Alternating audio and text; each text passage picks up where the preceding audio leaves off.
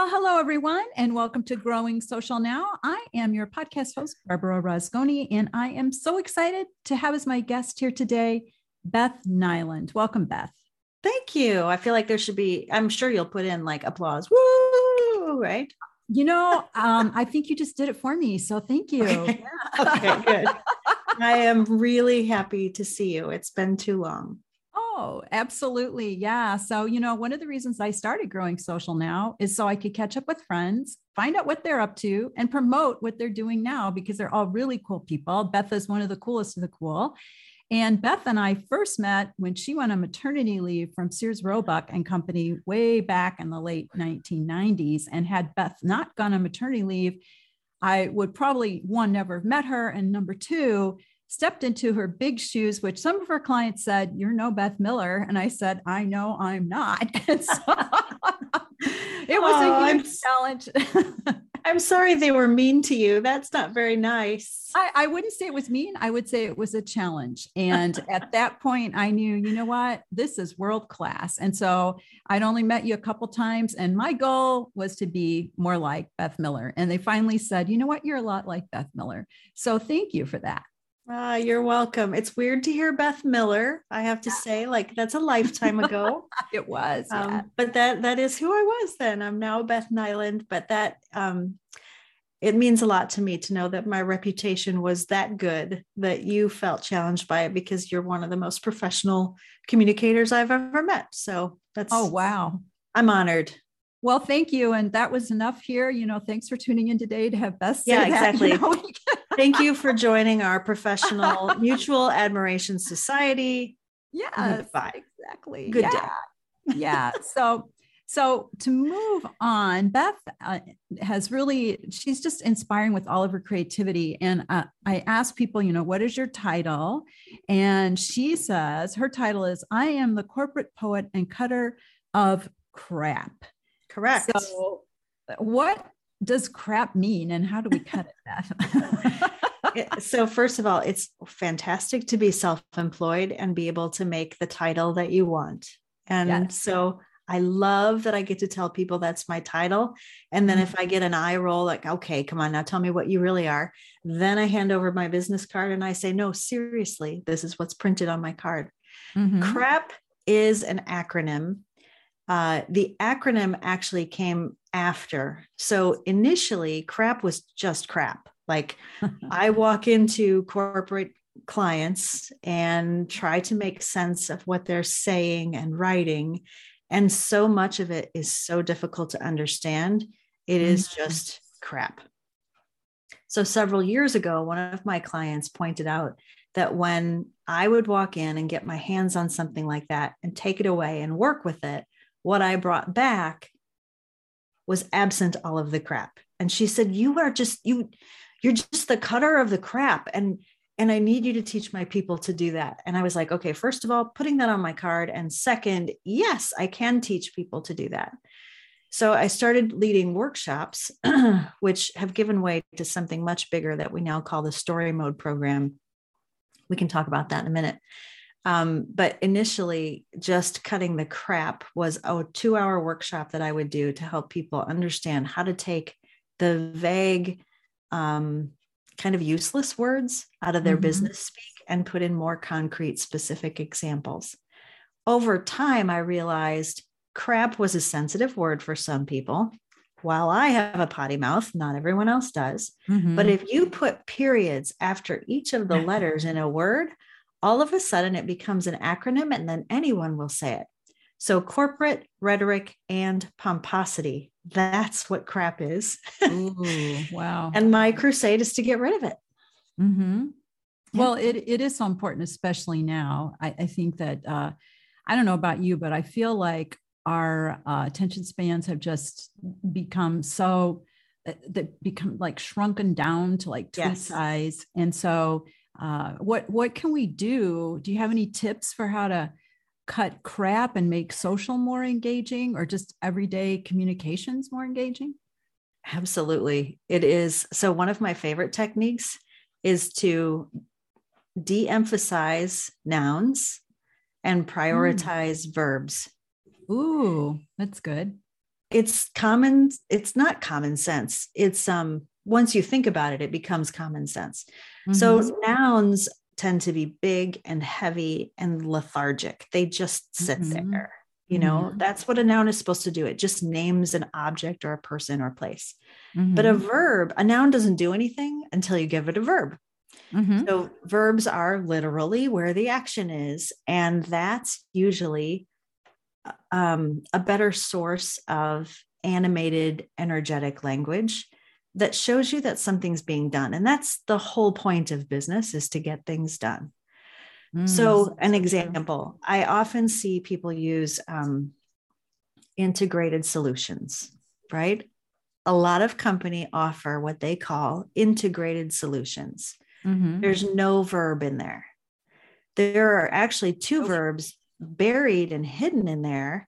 There's the idea that you can integrate, which to me means weaving things together. Mm-hmm. And there's solve in solution, but a lot of businesses are afraid to say the word solve, because what comes after solve? What do you solve? A problem. Problems. And nobody wants to admit that they have a problem. Right. And I'm even finding in marketing, people don't want to say out loud that their customers might have a problem because they don't want to insult them. If we don't get honest about what needs to be done, mm-hmm. we won't get anything done. So I am just enough of a nerd that I like to look at words like integrated and solution and figure out what are the verbs that are hiding in there. And then how can we strengthen those verbs even more? That's one way to cut the crap. So instead of saying integrative solutions, what should they say? You should say what you actually do. So what is your integrated solution? Right now, I'm working with a wide variety of different companies. I work with one company that sells mattresses. Their mm-hmm. integrated solution could be that perfect combination of mattress, box spring, and pillow. Mm-hmm. They might call that, believe it or not, that industry might decide to call that an integrated solution. It's a mattress. It's a bed, right? Right. Yeah. I work with another company that makes massive heating equipment, like giant furnaces. They sell what they call integrated solutions. But what does it do, right? It heats metal, it liquefies, it makes material so you can work with it. There's so many good verbs hiding underneath integrated solutions. So be more specific.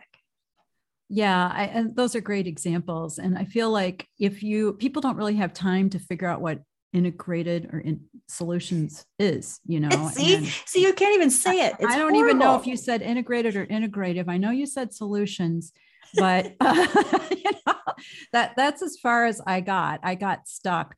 But I think you're right. It's this bland overlay that they put on what they actually do.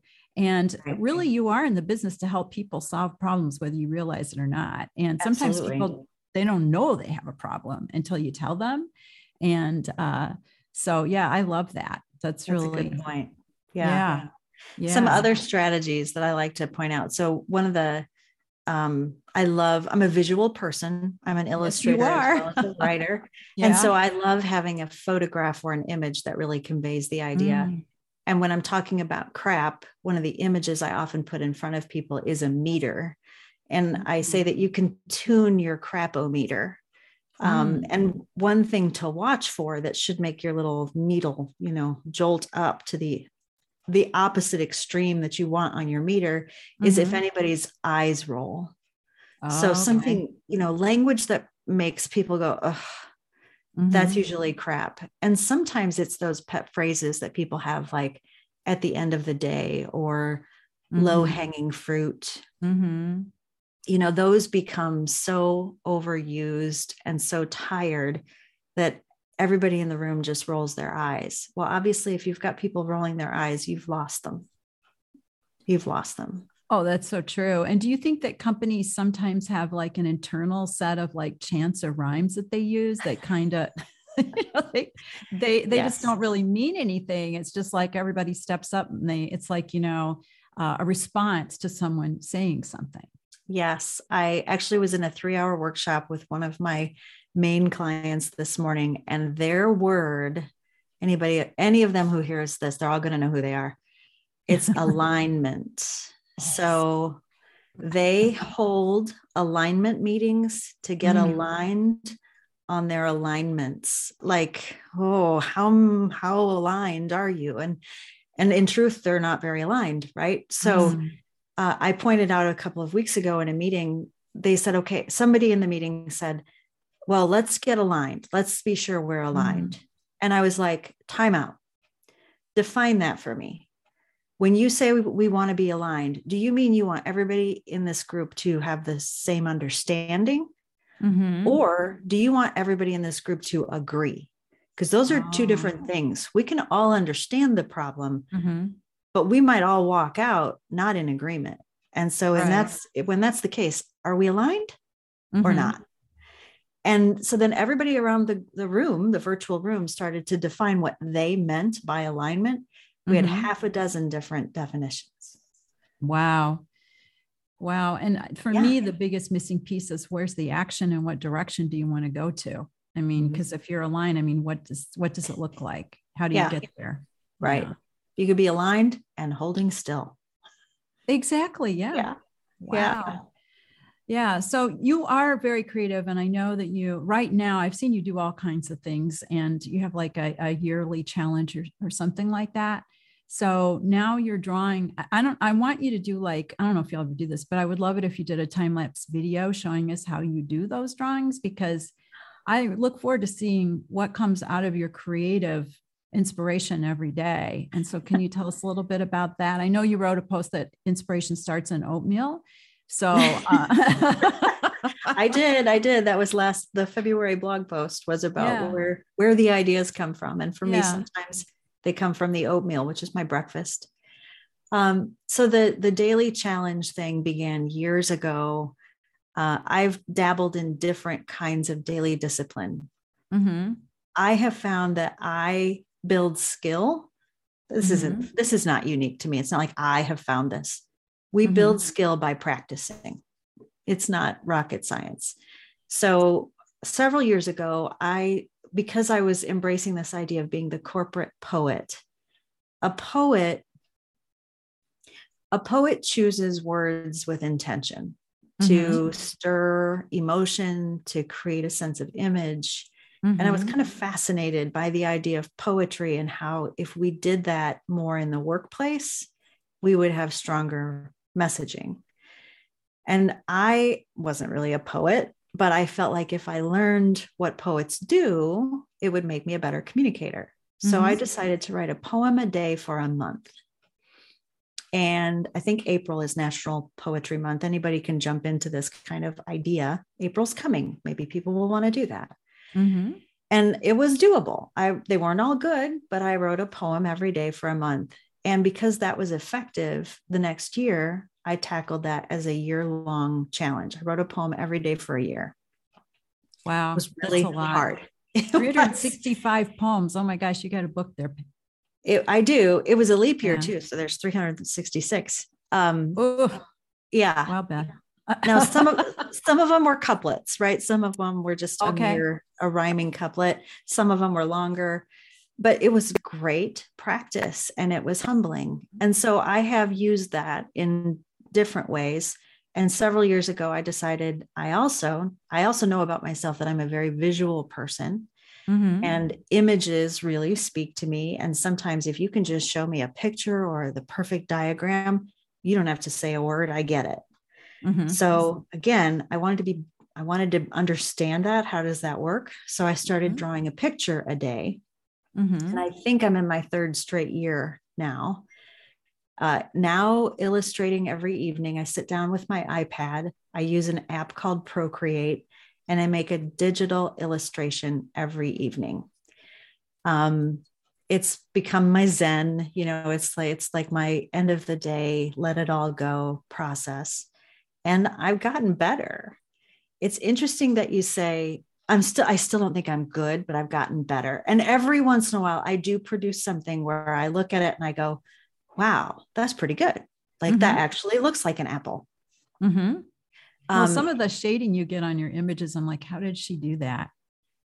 So yeah. Digital tools make it easy to get some of that effect where sitting down with a packet of pencils and some paper. It's much, much harder. So in that respect, I don't like, I was about to say I was cheating. It's not cheating. It's just a different medium. But Procreate does allow you to look back at a recording that shows a time lapse of what you do. Oh, wow.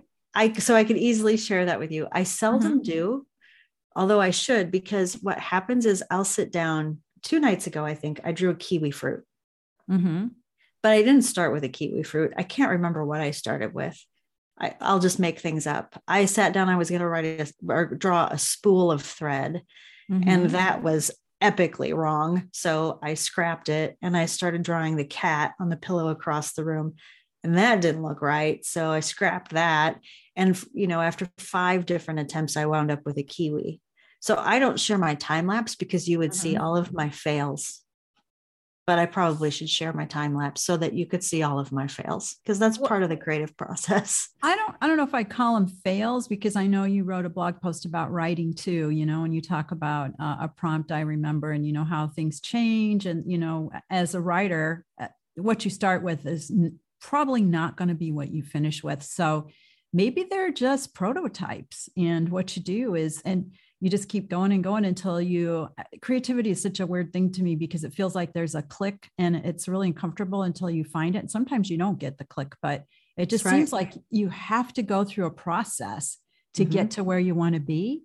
And so I think it's kind of interesting that you keep going to see what's next, because you could just stop and say, okay, I'm going to do a kiwi and I don't care if it looks good or not, but you let your creative muse, if you will, say, oh, let's try this on. No, let's try that on, until you finally get to what you really want to create.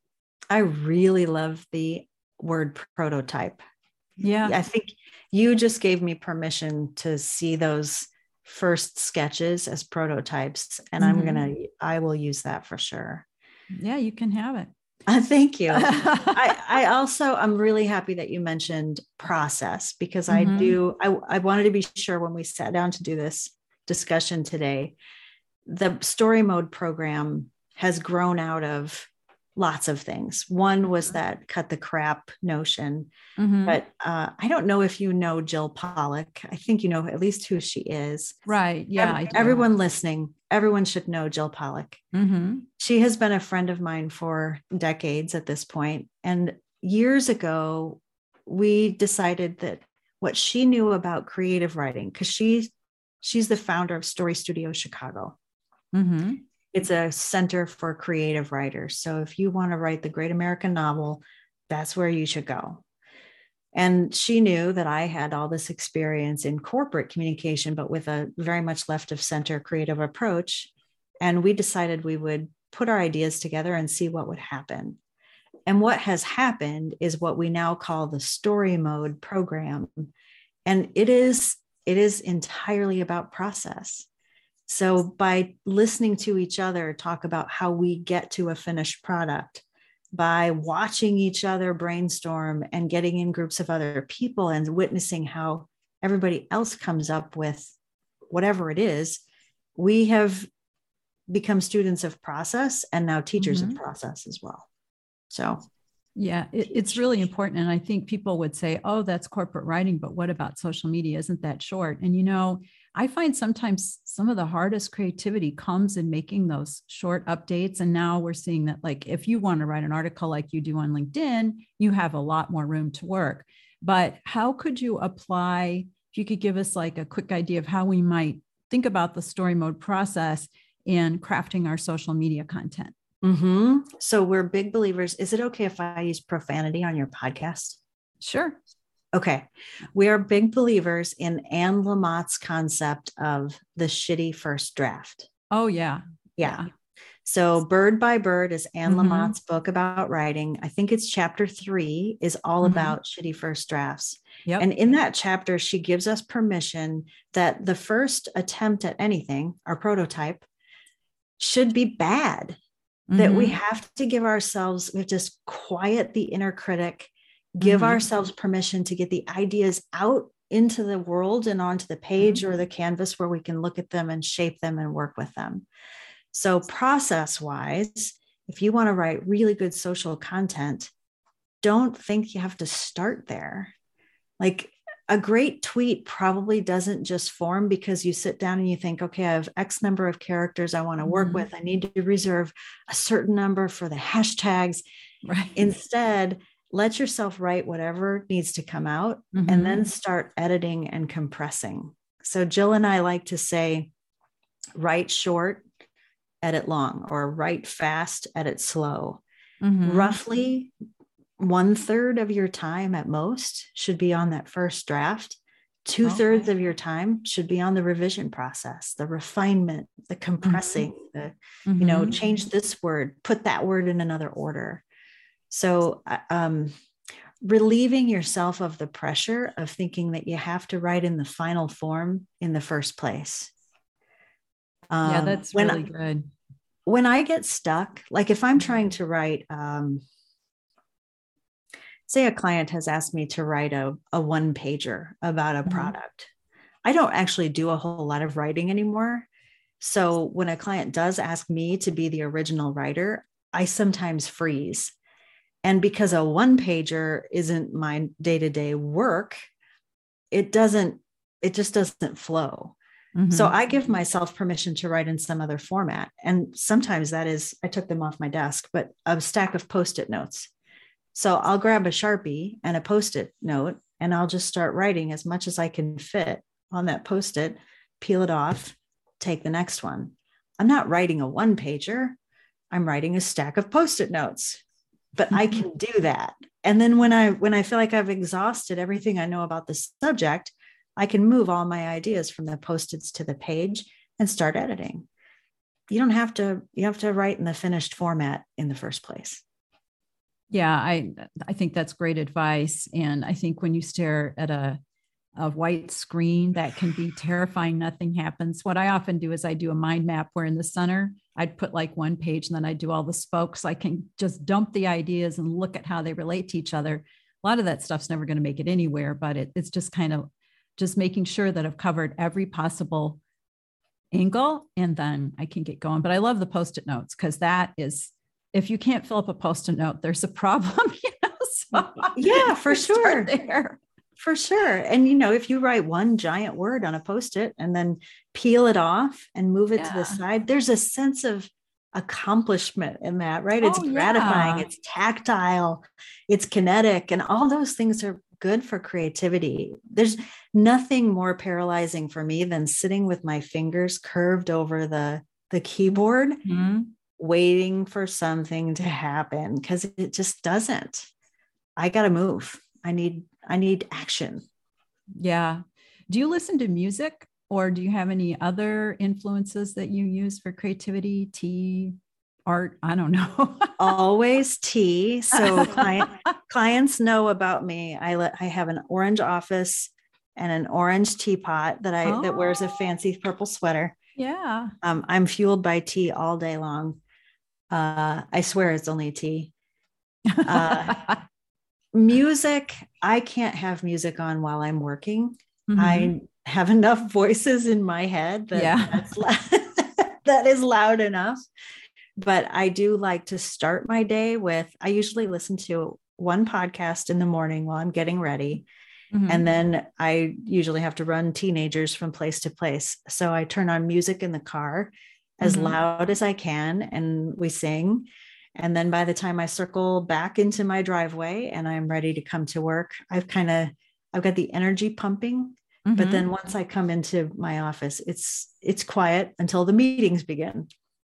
Yeah. Do you listen to music while you write? Sometimes I do. Yeah. I have one project that I'm thinking of. I did a few years back, and it was all written to a Bruce Springsteen album. And so it was for more of a manufacturing company. And I just felt like it was the same thing over and over and over. I just listened to it was just on repeat. And I feel like there's some of that flavor came through, I'm certain. I'm sure it did. Yeah. Yeah. So Beth, we're going to have to get winding this up. I hate to do that because I'm having so much fun talking to you, but where can we find you? And Jill on the internet, if you want to tell us about your social media, that would be great. So we can connect with you. For sure. So me personally, my name is my handle. A long time ago, I decided just Beth Nyland was going to be it. So at BETH, N as in Nancy, YLAND. That's how you find me on Instagram and Twitter. And you can expect something from me every day on Instagram and Twitter because my illustrations go out. Once a month, I write a piece, a fully formed idea for LinkedIn, and also put that on the Spencer Grace website, which is spencergrace.com. That's my own little small agency of one. And then we also republish on instorymode.com. That's where Jill and I share. Story Mode also has social media handles, and we have gone in fits and starts with our social media. Right now, business is really good, and social media, as a result, has taken a hit. we are not really paying as much attention to it as we could be. We probably need to enlist your services to help get a better routine going there. Yeah, I'd be happy to help. So when I end the podcast, I always ask my guests, what is your word of the day? The first thought was alignment, but that is not the word, not the word of the day. I'll give you a second pass. It doesn't have to be the first word that comes to mind. It would be funny if I picked alignment. You know, I heard myself say just a little bit ago, action, that I need action. And I think if we like to pull a thread through the conversation, there's that sense of cutting the crap, moving from heavy lethargic nouns to active lightweight verbs. I think the action there is important. The action of not just having my fingers quietly on the keyboard waiting for something to happen, but doing something, pulling out sticky notes or drawing a prototype. I think action is my word of the day. I love that. Well, let's all take action and cut the crap out of our communications. Sounds like a good way to wrap things up. So thank you so much, Beth. It's great seeing you. And I just really am grateful for your friendship and for the time that you gave us here today. Thank you so much. My pleasure. Okay, well, thank you for listening in to Growing Social Now. I am your podcast host, Barbara Rasconi, and you can find us wherever you like to listen to your favorite podcasts. Until next time.